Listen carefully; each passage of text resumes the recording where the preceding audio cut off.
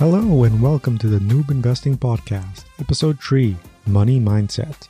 I'm your host, Jadon, and today I want to take a break from just dropping information onto you of what stocks and ETFs are to talk to you about probably the most important thing if you're actually planning to invest or just want to get a better handle on your finances, and that is your money mindset.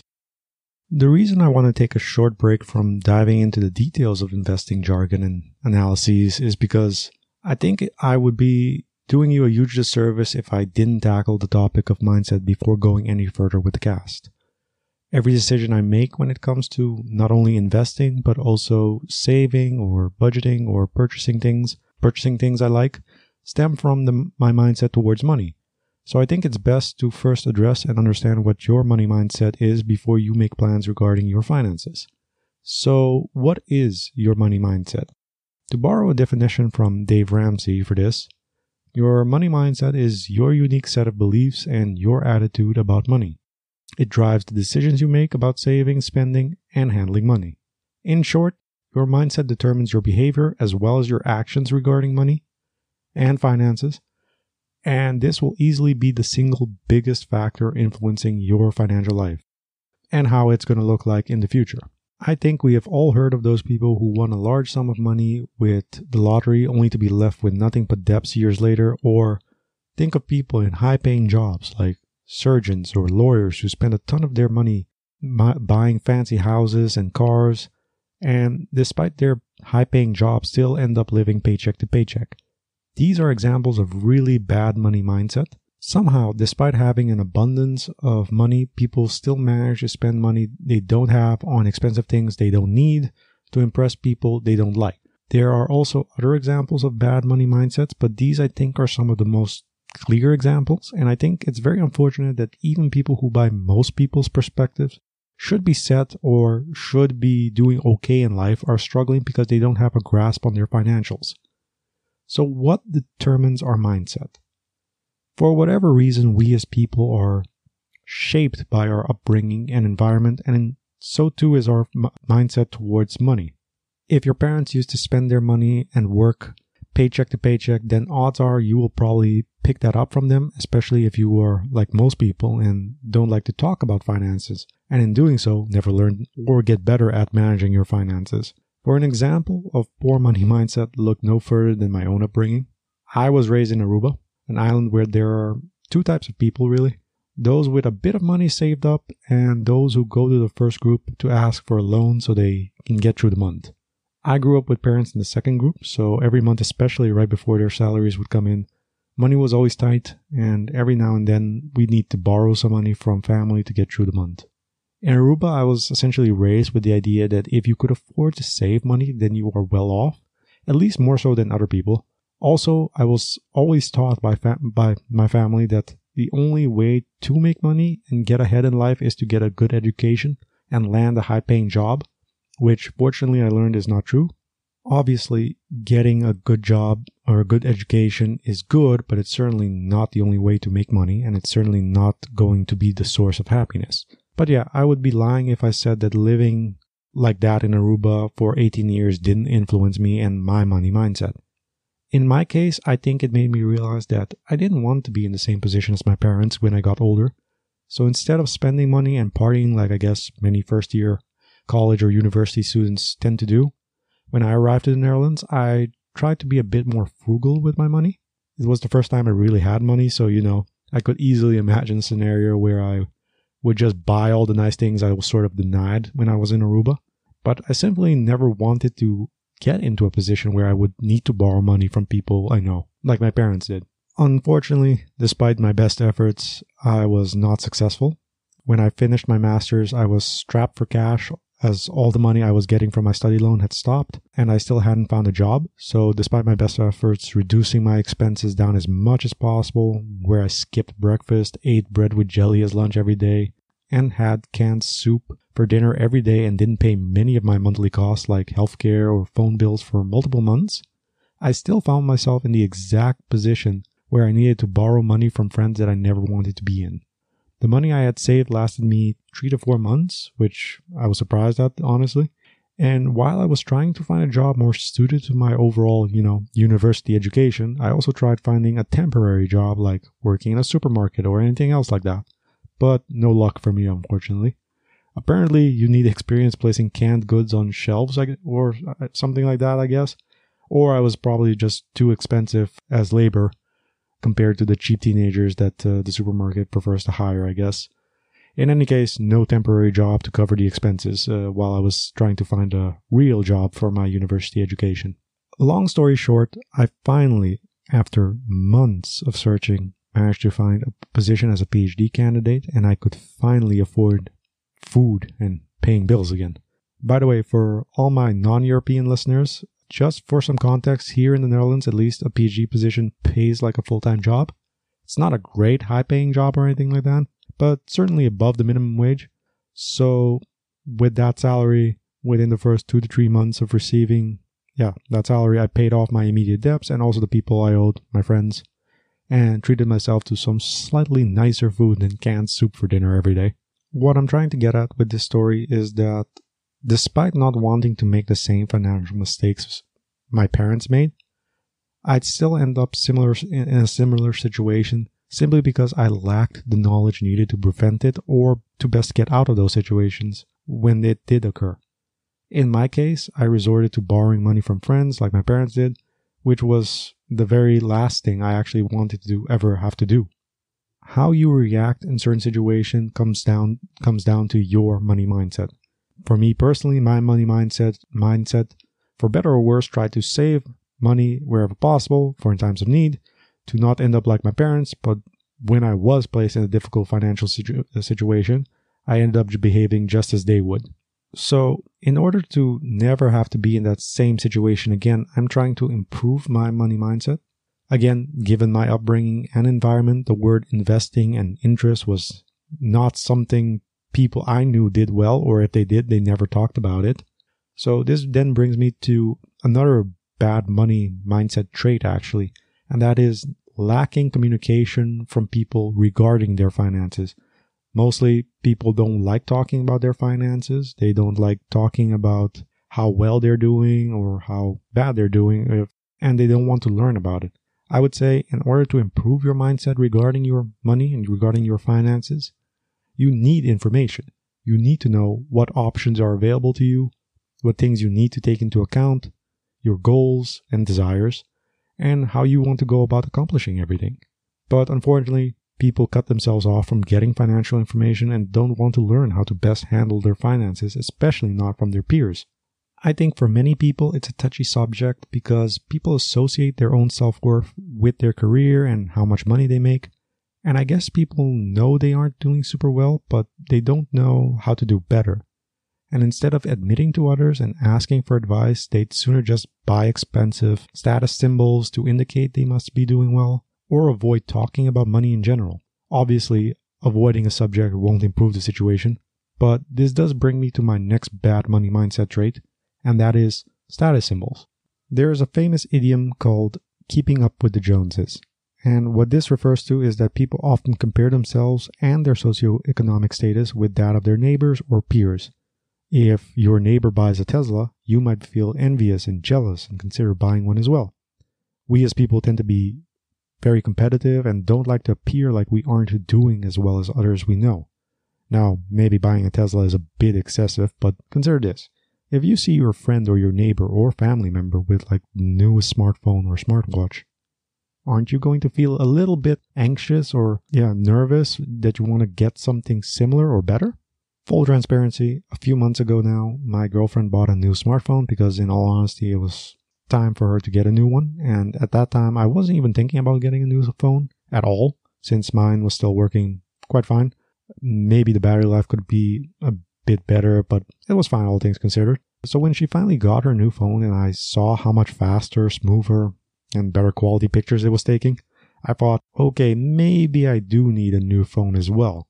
So I found myself literally checking different smartphone specs online before I caught myself and reminded myself that, hey, there's absolutely nothing wrong with your phone, and you don't need a new phone just because she has one. So despite the fact that I was aware of keeping up with the Joneses, that trap, I felt for at least for a bit, I fell for it, you know? It's something that's so innate to us to be competitive, to try to be the best, to show that we're doing great.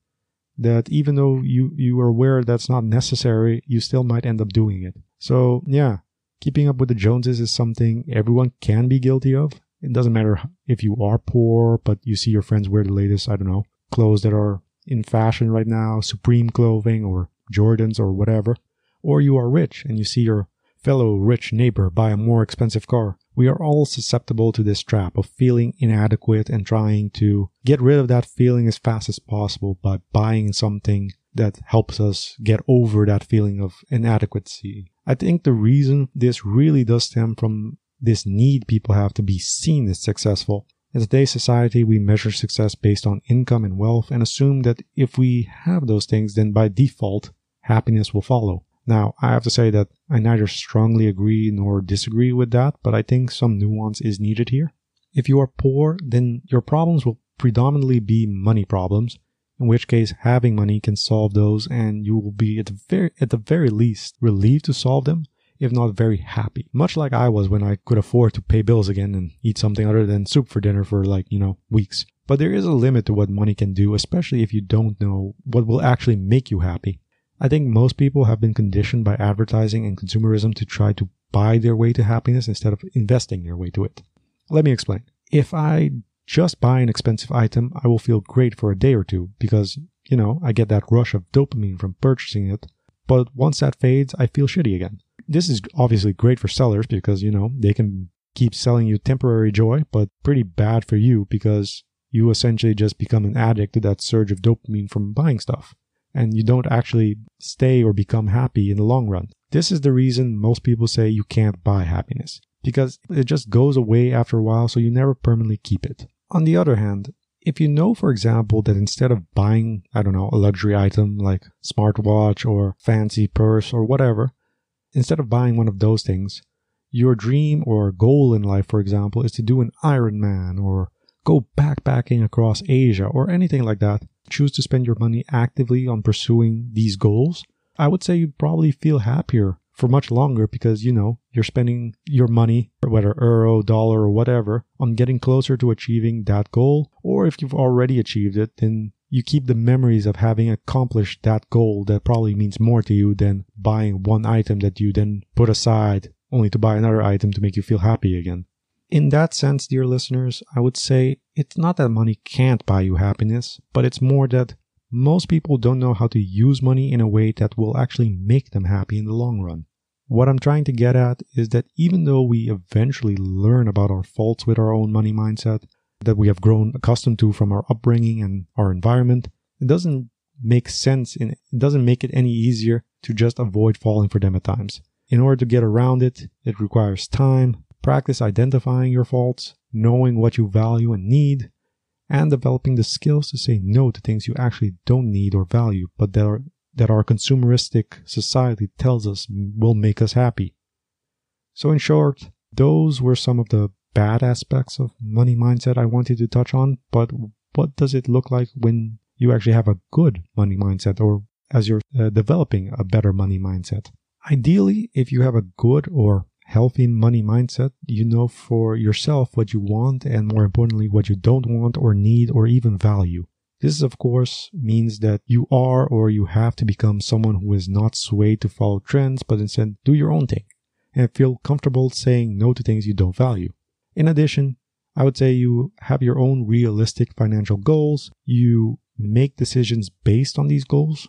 And an example of the latter would be if you want to retire early, for example, then you will need to have enough money in either savings or investing to finance that. So therefore you need to prioritize the actions that will get you to your goal as best as possible, but without compromising on your overall quality of life.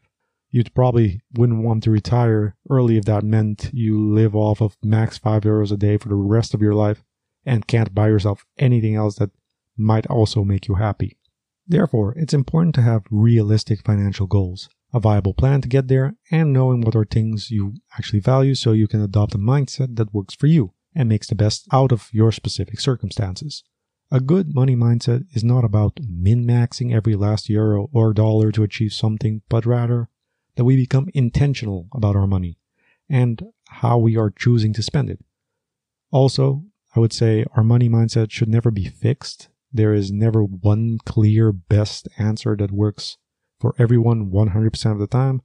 So we need to accept that however bad or good we are doing right now, we can always do better, and there is no shame in that. Change happens, and rather than fighting it and trying to ignore it, we need to accept it and keep learning and teaching each other. That comes back to some of the reasons, initially I started this podcast, and that is to reach people with the information I've learned and tackle topics that I need to learn more about or that I would like to learn more about. I like to learn and communicate with people about investing and all the miscellaneous stuff surrounding it, so we can all get better and profit from it together. I know in terms of quality, this podcast isn't quite up there yet, but I hope the message and information I'm trying to share reaches some people.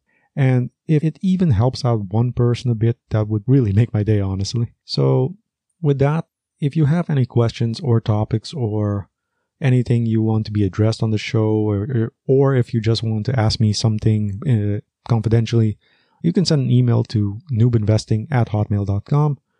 If you want to be one of the first people to join the Noob Investing community, then please go ahead and go over to the Noob Investors Facebook group.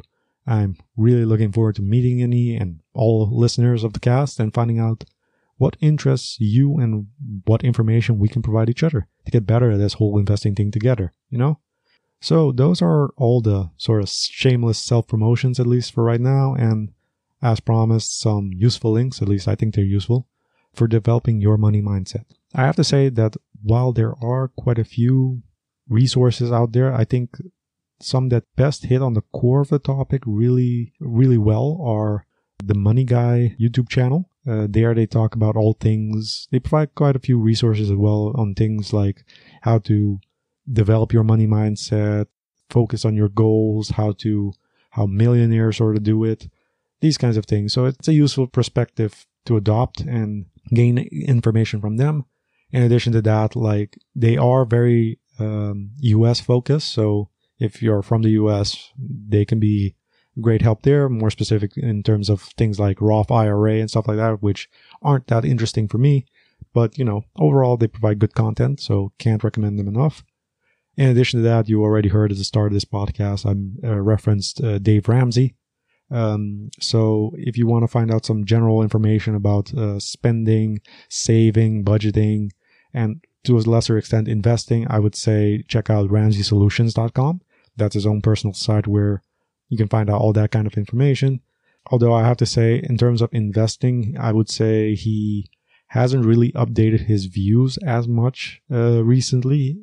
So maybe I'll do an entire episode on why I also disagree with how his best investing methods are right now. So stay tuned for that. In addition, I would say if you just want to get people's opinions on money mindset and see what are the different ways people go about developing their money mindset, you can always check out on Spotify and Google. Just type in money mindset. You'll find on Google some blogs that might be interesting reads. In addition, Spotify has a ton of podcasts like this one that also tackle the topic. So no shortage of information and resources. And with that concludes yet another episode of the Noob Investing Podcast. I'm afraid this one is a little shorter than I had hoped, but I do think there's value in this podcast, in this specific episode, that we get a grip on our money mindset so we can best determine why we even want to invest, how we go about it, what's important to us. Because if you don't know that, then what's really the point of investing? You'll have money in the future, but you have no idea what really matters to you. So with that, I hope this podcast has provided you with some value. And if so, stay tuned for the next episode where I will be discussing all things related to investing in bonds. I have to say though, it's probably not going to be the most exciting episode ever, but I will try to make it as informative and interesting as possible despite the topic. No promises though. I literally was preparing to do this episode on bonds when I immediately shelved it to talk about money mindset instead. So maybe that already gives you some idea of how interesting the topic of bond investing actually is. But anyway, thanks again, dear listeners. And can't wait to hear more from you. So, peace.